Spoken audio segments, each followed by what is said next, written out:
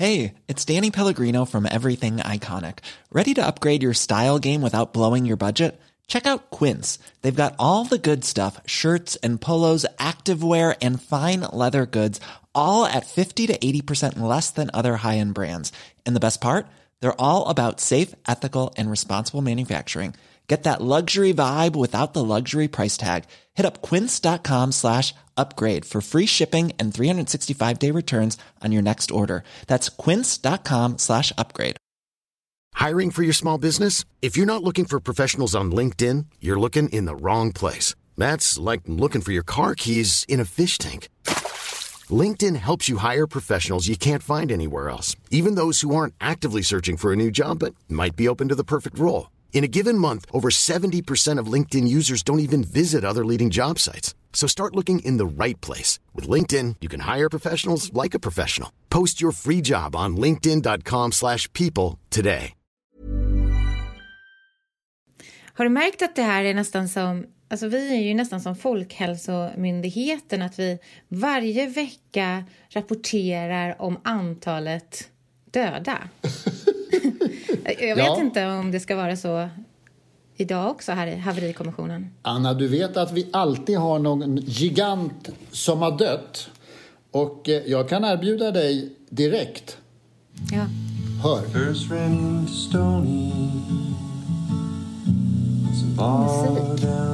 Hör att det är musik? Ja. Westwood, Virginia. Vi får inte lyssna för länge bara, tyvärr. Så här är det. Det blir stimskyldiga. En gigant har dött den här veckan. För mig. Ja. Han heter Jerry Jeff Walker. Mm. Och han har skrivit en av världens genom tidernas största låtar. Det var inte den här. Hans låt, det är en av de mest coverinspelade låtarna i världshistorien. Mr. Bojangles. Har du hört talas om, va? Ja. Som ju Sammy Davis Jr. med flera spelade in och gjorde eviga. Den här låten som jag spelade heter Stoney. Kommer 1970 på ett album som heter Being Free. Och det sjuka är att jag minns till och med hur jag reagerade första gången jag hörde den här. Jag var helt förstummad över hur fint det var, tyckte jag. Och jag minns till och med hur Kjell Arlinge introducerade den i något radioprogram, typ Eldorado eller vad det hette. Han sa så här: det här måste vara världens bästa låt just nu. Och då, jag kände verkligen att det var det också. Den gick rakt in i hela mitt system. Wow. Och sen vet jag inte om jag har tyckt att han är så bra. Men den här låten är någonting som jag... återkommer till den hela tiden. Jag tycker den är så ljuvlig. Jerry Jeff Walker död. Stort för mig. Ledsamt för mig. Var det ju inte, men kanske. Hans musik finns ju. Det är det som är så där jobbigt kanske. Jag gissar att han var kanske jättegammal. Och det är ju förstås väldigt sorgligt. Jag tror han var 76 ungefär. Okay. Ja, nej, men det var ju Mr. inte Bojangles är ju en låt om en dansande man i USA som var helt slut men ändå kunde dansa. Det är en klassiker. En av de stora. Jag tror han levde på den hela sitt liv. Gott. Ja, precis.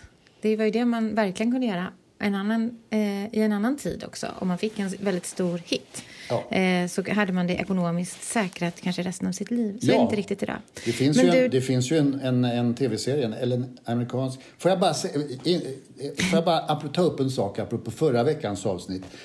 Tova Magnusson, Tone Schunnesson, Tomathoran. Ja, det var ett fantastiskt segment. Och jag måste bara visa hur hon lät. Snubben inte att det var så jävla mysigt i deras hem, om man säger. Han tog hela gurknäven, va? Slog in hela jävla kolan på melontjejen, va? Det är klart, och han var ju hungrig också. Tomathoran äter ravioli. Så där lät hon. Och så där låter hon nu när hon läser Tone Schunnesons roman Vardagar. Nej, dagarna. Vardagar är Ulf Lundell. Dagarna. Ja, vilken bra mix. Det kanske i och för sig... Hon har faktiskt jämförts med Ulf Lundell. Ja, en boken har jämförts med... Ulf Lundell. Ja, precis. Och hon har jämförts med Jack. Men du frågade ju vad det här var för något. Och programmet hette Humorlabbet, kom 2001. Jag hade fel där. Humorlabbet 2001 innehöll en massa sketcher. Och Kjell Erikssons Kjell han går igen till exempel, som ju blev någon sorts halvklassiker. Och Tomathoran, hur som helst. Men det var ganska roligt att det fanns 2001. Då trodde jag svensk humor redan hade... Dött? Liksom, ja. Och blivit korrekt? Nej. Jag tror att det här kanske var dödsryckningen. Kan vi inte prata om musik istället? Det kan vi göra. Ulf Lundell, det är väl i och för sig lite musik. Han släppte ju en singel faktiskt nu också. Som jag lyssnade på. Och då tänkte jag så här, nej. Jag tänkte nej. Ulf Lundell och musik, det är faktiskt inte för mig. Jag kan uppskatta när han skriver allt mer och mer. Men när det blir musik av det, då måste jag säga nej. Så det är det jag har att säga om den senaste singeln ifrån Ulf. Tomt rum, eller vad den heter. Ja. Stängt rum. Tomt rum. Men kan du inte känna lite lycka över att det inte låter exakt likadant som vanligt? Att det är lite så här fioler och grejer i kompet? Ja, det var lite... nej, jag känner ingen lycka. Ingen Janne Bark som brölar. Om du säger att liksom, du sa att det var en låt som gick rakt in i hela ditt system, så är det så här att när Ulf Lundells musik tar sig liksom inte in genom hud. Alltså det finns en sån barriär mot, så det kan liksom inte, det händer ingenting. Det blir bara så här, nej. Numera är det så. Tomt rum, om vi heter låten, och vi kan ju konstatera att tomt rum i det här fallet betyder att hans tjej har dumpat honom igen. Hans nuvarande kvinna har lämnat honom. Ja. Han skriver så här: ingen går säker. Ingen kvinna vet något om hur en man älskar en kvinna. Ja. Kärleken är en sjuka. Det har han skrivit förr, kan vi säga. De senaste 20 åren, va? 27 åren. Och nu måste han hitta en ny. Nej, han vill inte det. Han vill absolut inte bli kär igen. Han vill inte gå in i den här skiten igen. Och det ska han väl kunna klara. Han är ändå inte purung. Nej, verkligen. Det kan inte vara så himla svårt. Jo, men han säger väl, och nu måste jag hitta en ny. Jag tycker, nej, det tror jag faktiskt inte. Han kanske ändrar sig på det tror jag att han gör. Vi får väl hoppas att han hittar en ny. Men det är också så här, man saknar om. Inte kossan förrän spiltan är tom eller någonting. Hennes kläder som ligger utspridda, ligger utspridda överallt. Borde låten ha hetat, istället för tomt rum, heta tom spilta? Ja, det är ju exakt det den här. Vad elak du är. Ja, nej, men vi släpper det. Den är väl 2+, tycker jag. Nej, det 2 får getingar. du tycka. 2 fyrar. Vi pratar om ung musik istället, hörru. Ja, jag har varit på konsert. Ja. Det finns inga konserter, det vet du, va? Nej, men jag har varit på sån där futuristisk konsert. På kanske den mest ambitiöst eller seriöst gjorda konserten i pandemitiderna. Som alltså då inte är en fysisk konsert. För idag kan man ju bara antingen gå på spelningar för max 50 personer. Eller där det får vistas max 50 personer, som kostar kanske 2000 kronor och är i någons lada långt utanför stan. Skitmysigt såklart. Men med sina nackdelar också. Eller titta på någon som streamar i sin Instagram. Och sitter hemma i sin studio eller sitt kök. Det är inte alltid så jättebra. Eller så kan man ju kolla på konsert i Fortnite, som jag har gjort. Tv-spel. Som konsert? Ja, men det är så mycket liksom inte konsert i det. Det är så mycket spel och kanske PR och så. Men Billie Eilish, såklart, den liksom största yngsta popundret vi har haft de senaste åren. Liksom, är hon fortfarande 17 år, eller? Ja, nu är hon 18. Fortfarande svinung. Ja. Men hon i alla fall gjorde en livestream som heter Where Do We Go Livestream. Där hon gjorde en stor, fet produktion som hon livestreamade hon livestreamade spelningen, sen så kunde man, om man köpte biljett, se den under 24 timmar. Okej, vad kostade det, hörru? Det kostade $30. Okej. Så att 300 spänn. Inte jättedyrt. Men potentiellt svin mycket pengar att få in, för det är det finns ju inget tak på hur många som kan köpa biljetter. Så inte svindyrt ändå om man tänker på vad konserter brukar kosta. Sen kan man fråga sig vad man tycker att det är värt att betala för att sitta hemma i sitt rum och titta på sin dator. Men det som var intressant var ju att de spelade in det i en studio, kanske något övergivet warehouse i Los Angeles där det inte pågick någonting alls just nu, skulle man kunna tänka sig. På en scen. Hon hade med sig sin bror då och en trummis. Brorsan Phineas spelar keyboard och gitarr. Så det var ju liksom bandet och en trummis då. Det var bandet. Sen så streamade de det här rakt ut till fansen och ihop med en väldigt påkostad och innovativ 3D-teknik som gjorde liksom visuals och animationer på scenen. Så att det blev som en mix av en musikvideo eller flera musikvideor och livespelning. Det var liksom, i vissa låtar var det så avancerad teknik att det liksom befann sig i 3D, så de var i en undervattensmiljö där simmade de kring hajar framför kameran och så stod liksom artisten och de liksom långt bakom. Väldigt snygga, gulliga / otäcka miljöer.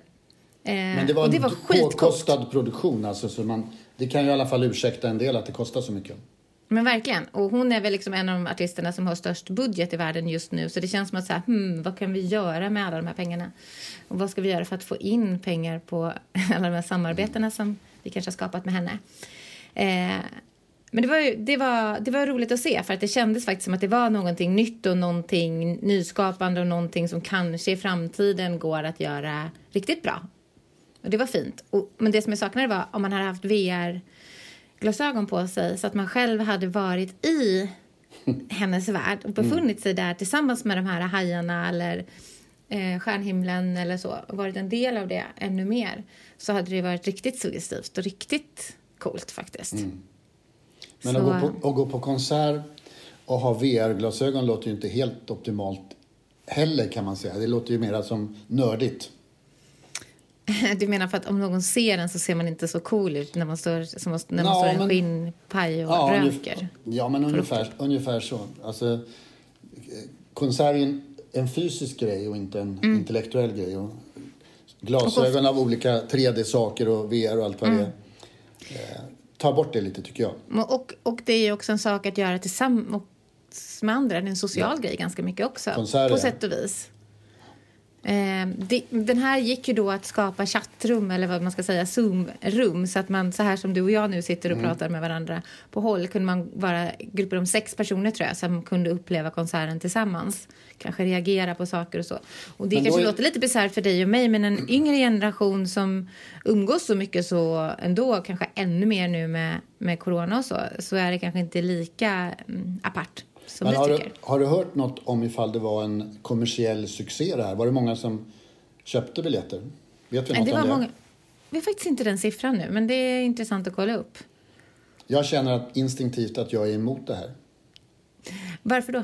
Nej, just för att det är en intellektuell upplevelse. Man ska inte sitta och chatta med människor när man har en musikalisk upplevelse eller är på konsert, utan då ska man ska känna det i hela kroppen. Men det kan man väl göra även om det inte är digitalt?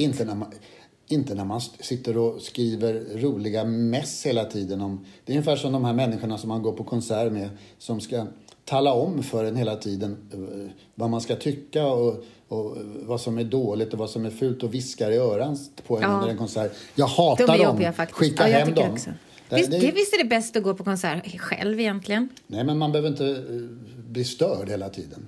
Jag tycker faktiskt mest om att gå själv. För att annars är det också ett ansvar och typ dela saker med den som man går med. Det är skönare att bara få tänka på sig själv. Ja. Men för 2 frågor som jag har som jag tycker är centrala. Det ena är... I normala fall så står de ju och klappar händerna, artisterna, och säger Hello Stockholm! Eller också så säger de Kom igen nu då, klappa händerna! Gjorde hon något sånt? Ja. Hello World, eller vad sa hon? Ja, nej, hon sa, det var faktiskt lite övertaggat i början, för då sa hon det typ hela tiden så här: hej alla där hemma, hallå alla där hemma, och så här, kom igen alla där hemma. Och det kändes lite så här konstigt. Men sen ska jag säga, och det är faktiskt en skillnad, för jag kunde tänka så här innan, men vad är skillnaden på en konsertfilm och det här då? Ja.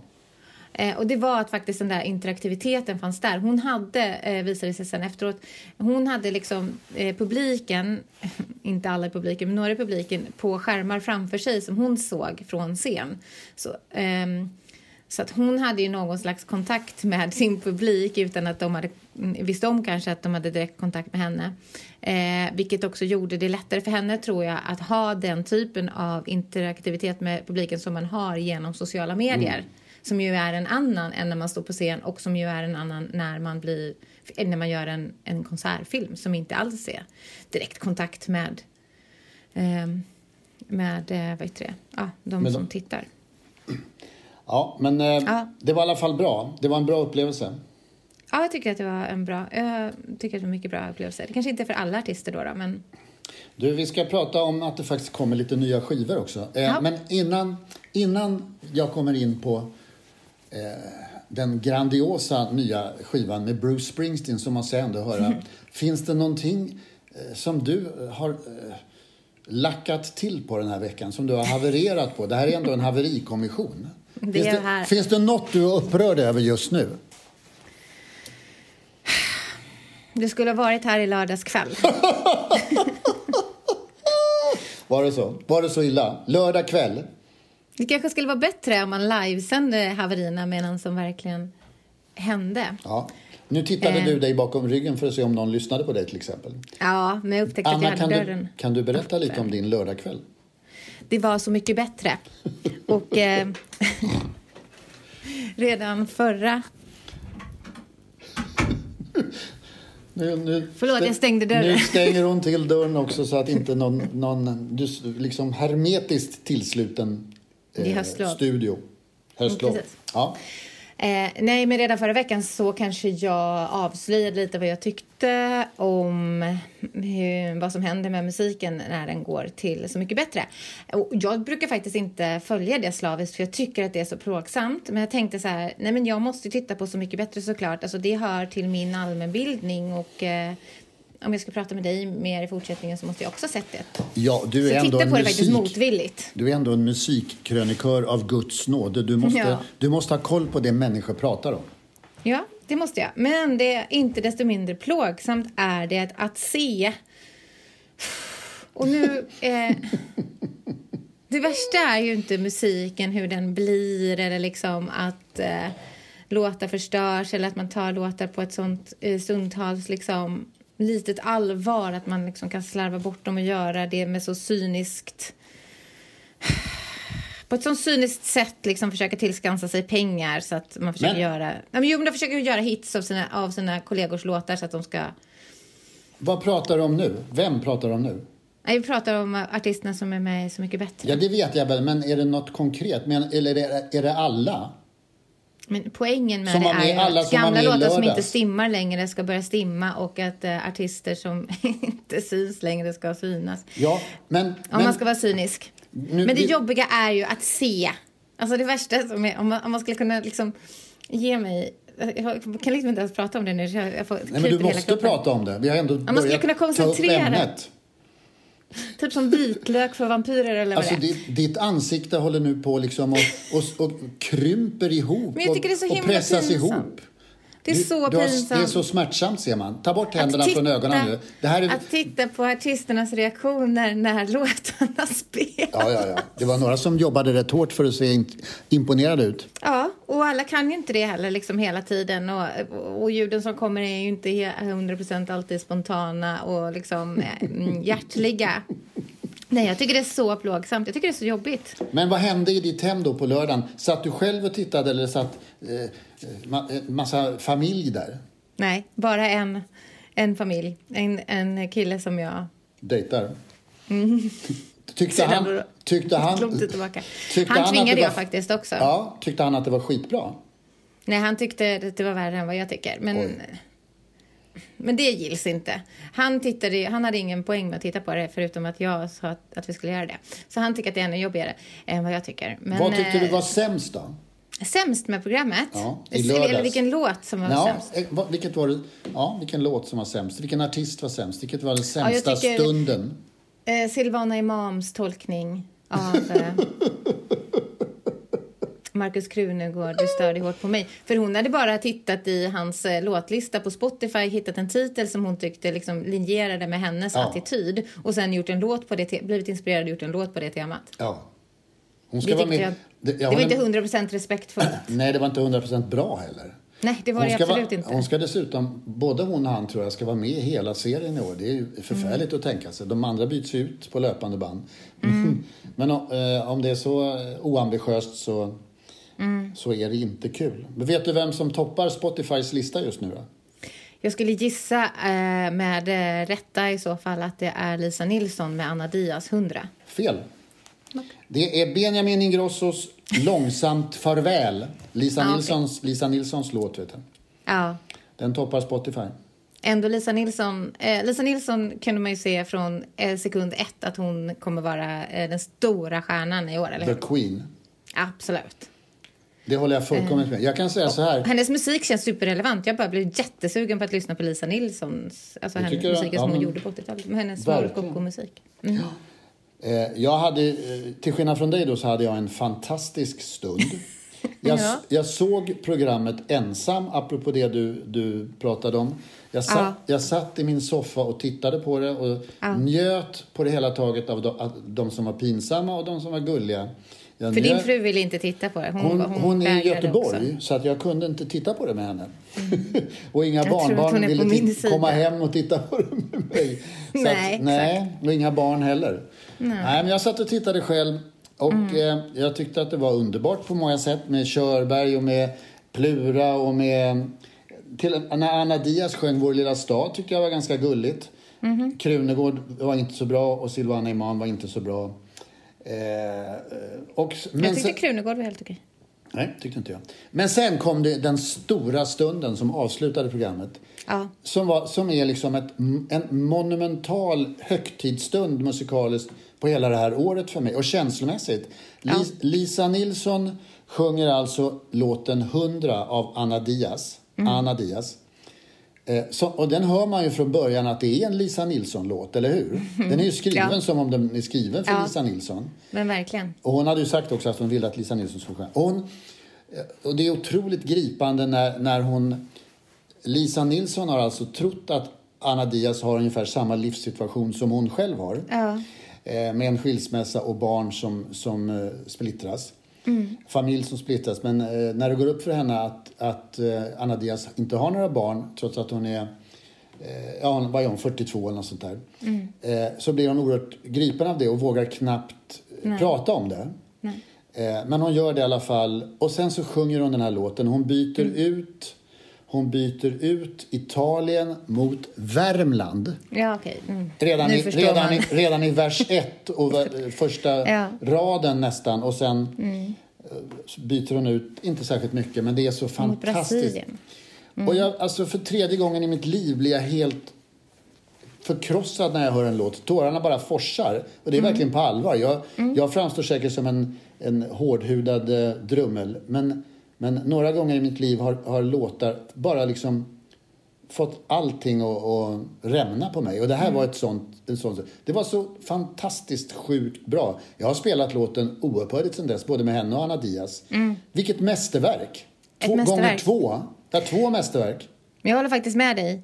För att jag satt så här och skämdes och skrattade och dog i soffan liksom hela de här 2 långa timmarna som det pågick. Eller vad det är. Det är ett väldigt långt program också. Och så. Men sen så... Och då trodde jag att det var slut nästan. För jag tittade och det var inte så långt kvar. Och då var det så här, men nu orkar jag inte kolla mer. Det kanske var Silvana Imam som hade liksom gjort den här låten. Då kände jag så här, men nu räcker det. Och då precis så hände ju det här slutet. Som du säger, som faktiskt var någonting annat. Och var någonting på riktigt. Och jag blev också jätterörd. Eller hur? Ja, och det handlade om allting. Och också slår det mig när du säger det nu också så här... den låten, Anna Diaz låt, är ju väldigt genialt skriven på det sättet att den blir med sina lager och lager liksom, när man då förstår att det hon sjunger om är det hon inte, framtiden som hon inte har. Nej, men det blir så sorgligt att det nästan är, du vet, för sorgligt för en låt, att man är så här, men där går gränsen, eller det blir för mycket, eller det är för starkt. Som man kan känna med vissa filmer, men det är också det som är det allra bästa. Ja. Men om det kommer så starka stunder i det här programmet så ursäktar ju det allt, tycker jag. Det här är kanske det bästa du kommer att höra, eller jag i alla fall kommer att höra på hela det här året. Jag kan ju påminna dig om vad en känd tänkare sa för en vecka sedan. Då sa hen så här: så mycket bättre är platsen dit musiken går för att dö. Där integriteten, den musikaliska integriteten går för att dö. Kan du säga att du fick rätt där, Anna? Ja, det kan jag väl säga. På det hela taget? På det hela taget, absolut. Det kan väl säga att ja, men det står jag verkligen för. Jo, men det kan jag. Det kan jag. Men jag tycker fortfarande att Anna Diaz låt är fantastisk. Och jag är glad att den lyftes. Och jag tycker inte att det är programmet eller programformatets förtjänst. Jag tycker att det är Lisa Nilsson och Anna Diaz enskilda liksom, förtjänster, och kanske Anna Björk. Också två som ändå har integritet. Anna, så mycket bättre är ju platsen dit musiken gick för att få ett nytt liv. 2 nya liv. Det är som när du spelar Candy Crush. Du får 2 nya liv. Men du tänker att det är värt det. Alltså det andra liksom, fruktansvärda som händer där, det är värt det som vaskas fram. Alltså guldkornen som vaskas fram är värt liksom, gruset och skiten och stenarna. Leran. Jag kan fortfarande leva på när Petra Marklund sjöng Teddybjörnen Fredriksson säsong 1. Eller Pluras skilsmässolåt säsong 1. Jag kan fortfarande leva lite på det. Men jag tycker jag kan leva på det här. Är inte en fin sak också låtskrivaren, och det tror jag inte de kommer lyfta fram, men jag tänker på det att låtskrivaren kommer fram i ett lyfts fram. Anna Diaz, jag tyckte inte att hennes artistiska framförande var lika bra som du tycker. Jag kände bara så här att jag tycker hon är jätteviktig och bra artist, men jag tycker kanske att hon framför allt är en fenomenal låtskrivare, och det blev så tydligt i det här avsnittet, tyckte jag. Men alltså, och att man också, att det är så otroligt mycket värt att vara det, och att en låtskrivare är så upphöjd. Hennes egen sånginsats var ju lite bizarr när hon lät som Petra Marklund när hon sjöng Plura. Men det var inte så intressant. Det var ju som en pastisch på Petra Marklund istället för Anna Diaz. Och tänk att det var samma person som har skrivit den här oerhört liksom, nära, smarta och känsliga låten. Det var inte riktigt ihop. Men du, to be continued som vi säger om både oss själva och om Så mycket bättre. Men var det sista gången Benjamin var med, eller ska han vara med fler gånger? Han ska i alla fall inte vara med hela. Jag tror att Anna Diaz ska vara med hela. Ja, det hoppas jag. Men du, vi måste prata om att hela världen stod och skällde ytterligare, gissar jag, i lördags. Hey, I'm Ryan Reynolds. At Mint Mobile, we like to do the opposite of what Big Wireless does. They charge you a lot, we charge you a little. So naturally, when they announced they'd be raising their prices due to inflation, we decided to deflate our prices due to not hating you. That's right. We're cutting the price of Mint Unlimited from $30 a month to just $15 a month. Give it a try at mintmobile.com/switch. $45 up front for 3 months plus taxes and fees. Promo rate for new customers for limited time. Unlimited more than 40 gigabytes per month. Slows full terms at mintmobile.com. When you're ready to pop the question, the last thing you want to do is second guess the ring. At BlueNile.com, you can design a one-of-a-kind ring with the ease and convenience of shopping online. Choose your diamond and setting. When you find the one, you'll get it delivered right to your door. Go to BlueNile.com and use promo code LISTEN to get $50 off your purchase of $500 or more. That's code LISTEN at BlueNile.com for $50 off your purchase. BlueNile.com, code LISTEN. Hey there, it's Michelle Norris. I'm host of a podcast called Your Mama's Kitchen. When I travel, I'm usually looking for a way to find a taste of home when I'm not at home. And one of the things I love to do when I am at home is entertain. And Airbnb allows me to do that. When I was in California recently, I rented a house that had a great kitchen. And when we were sitting around the table, we were all thinking, we're in someone else's house. Someone could be in all of our homes as well. If you have a home, but you're not always at home, you have an Airbnb. Your home might be worth more than you think. Find out how much at airbnb.com/host.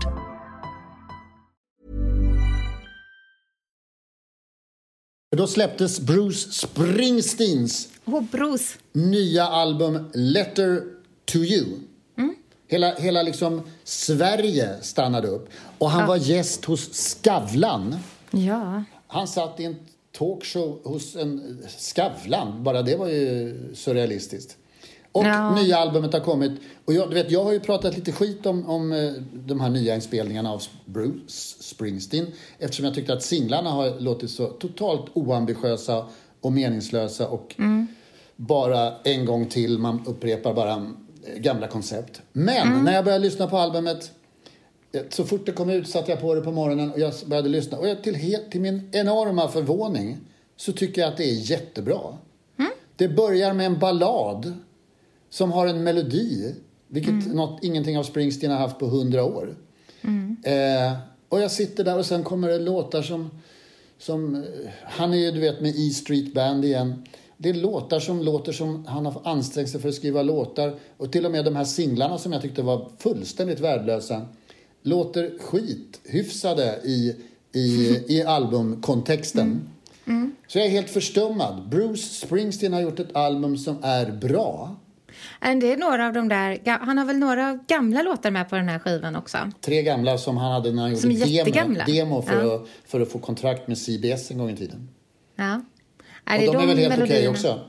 Ja, okay. Jag tänkte att det var de melodierna. Du sa att han inte har skrivit sådana melodier på 100 år. Du tänkte att han kanske inte har det. Att det kanske var några av de gamla. Ja, men jag tror inte han har inte känt att han kan skriva melodier. Det är ungefär som Ulf Lundell. Han kör sina gamla grejer. Och det är svårt att skriva. Bruce Springsteen är 71 år. Hur lätt är det att förnya sig när man är 71 år? Vem klarar av det i den där världen? Ingen. Nej, men det spännande är ju att precis nu så behöver man inte förnya sig för att förnya. För att det låter som någonting förnyat eller unikt eller någonting. Eftersom ingen spelar den typen av rockmusik längre i princip. Så att det räcker ju att gå tillbaka. Att han bara gör sin grej låter ju plötsligt unikt eller nyskapande. Ja, det var absolut. Det finns ju, jag vet inte om jag förstår vad du menar riktigt, men jag tyckte det lät. Jag menar att den musiken som finns idag är så oerhört långt ifrån den rocken som Bruce Springsteen gör. Och den har varit liksom så här ute och utskälld under några år. Det finns hiphop och det finns liksom hiphop-pop och det finns popmusik och det är väldigt producerat och det är 40 låtskrivare och det är en artist i centrum och det är ingen liveband. Nej. Så när någonting helt plötsligt är 100 gubbar som har gått in i en studio och spelar på sina instrument som de älskar och som de gör skitbra tillsammans och spelar rock. Oj, vad är det här? Då är det plötsligt någonting annat. Jag kände liksom, jag som har varit så under många år så här irriterad på när jag hör den liksom gubbrocken som den heter, att nu kommer det ytterligare någonting av det här och blir lite provocerad av att det är gubbar som får stå och göra det och så vidare. Nu kände jag mycket mer typ så, nej, vad roligt att de gör det. Vad fint att det här får finnas. Och jag tycker också att det är riktigt mysigt att lyssna på. Men vet du, jag har hört en konspirationsteori som jag tycker är kul. om Springsteen? Ja. Berätta. Jag har hört mig för bland mina Springsteen-källor. Och de berättar för mig, det här kommer ju underifrån då, att du vet, Håkan Hellström har ju liksom gått och härmat Springsteen under alla år, bland annat honom. Ja. Och gått i hans fotspår och liksom kopierat honom hela tiden. Okay. Nu är det tvärtom. Va? Nu är det Bruce som härmar Håkan och kopierar Håkan.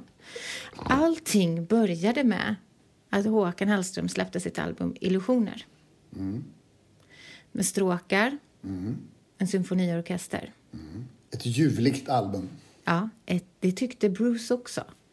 Ett litet tag efter släppte han en version av sitt album Western Stars som är liveinspelat med vad då? Stråkar. Stråkorkester. Och ganska så här poetiska anslag och texter. Sen gör Håkan Hellström Rampljus, ett album om att spela rock. Just det. Några månader senare kommer Bruce skiva Letter to You. Ett album om att spela rock. Wow. What? Det haltar lite här kan jag tycka. Men jag älskar den här teorin. Anna, vad säger du om att outa de här så kallade vännerna till dig som har den här teorierna? Nej, är det du? Nej, det är inte det säkra källor. Är det verkliga människor som har kommit med den här teorin? Jag har inte gjort de här smarta analyserna själv. Jag önskar att jag hade gjort det, men det har jag inte. Jag tycker det är skitroligt. Jag tycker att hela grejen låter väldigt, väldigt frapperande, eller vad man ska säga. Men kan det ha hänt när Håkan Hellström spelade i New York? Ja, såklart. På den där tv-konserten där. På konserten när han var där. Då kanske Bruce var där och bara, det här självklart är någonting. Jag kommer hålla ögonen på den här killen och göra det han gör. Jag tycker ändå att hela konceptet föll lite, för att Illusioner innehöll ju fantastiska melodier, men det gjorde ju inte Bruce symfoniskiva riktigt, får man nästan säga. Så att det körde ihop sig lite där. Men han kunde ju inte göra melodier, sa du, så det var ju, om han hade kunnat så hade han ju gjort det. Han borde kanske ha satt stopp där. Men jag tycker, jag köper det rätt upp och ner. Det är klart att det där stämmer. Ja. Lill-Håkan har ju ändå gjort en bra skiva, det kan vi konstatera. Såg du honom hos Skavlan? Lill-Håkan? Ja. Ja, det gjorde jag. Det var väl ändå en ganska smärtsam intervju? Ja, särskilt i början. Det verkar som att han tycker att Skavlan är en idiot. Ja, men jag tror att alla människor som har suttit och blivit intervjuade av Skavlan på senare tid tycker det.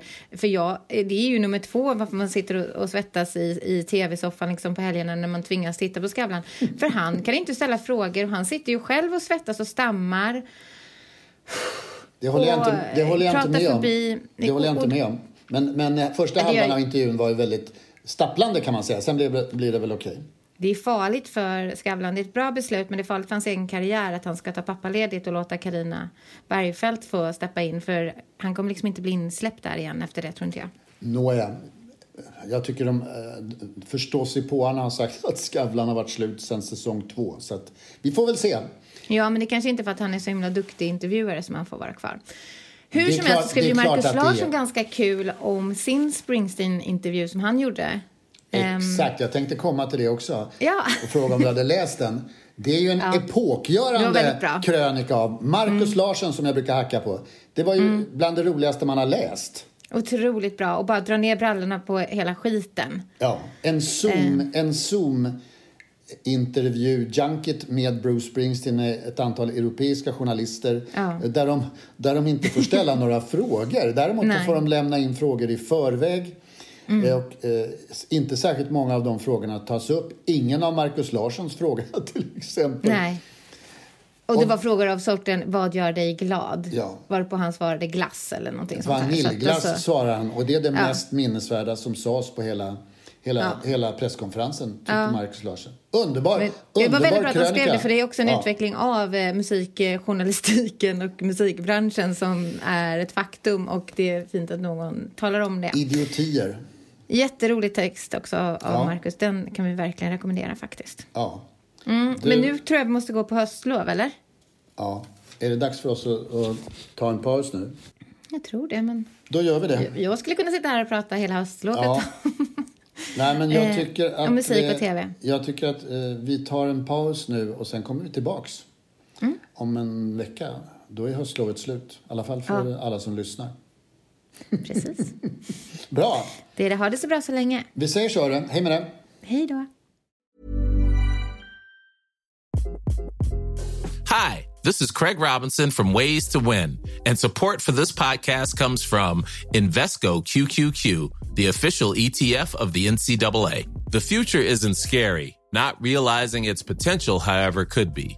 Just like on the recruiting trail, I've seen potential come in many forms as a coach. Learn more at Invesco.com/QQQ. Let's rethink possibility. Invesco Distributors, Inc. Imagine the softest sheets you've ever felt. Now imagine them getting even softer over time. That's what you'll feel with Boll & Branch's organic cotton sheets. In a recent customer survey, 96% replied that Boll & Branch sheets get softer with every wash. Start getting your best night's sleep in these sheets that get softer and softer for years to come. Try their sheets with a 30-night guarantee. Plus, get 15% off your first order at bollandbranch.com. Code BUTTERY. Exclusions apply. See site for details.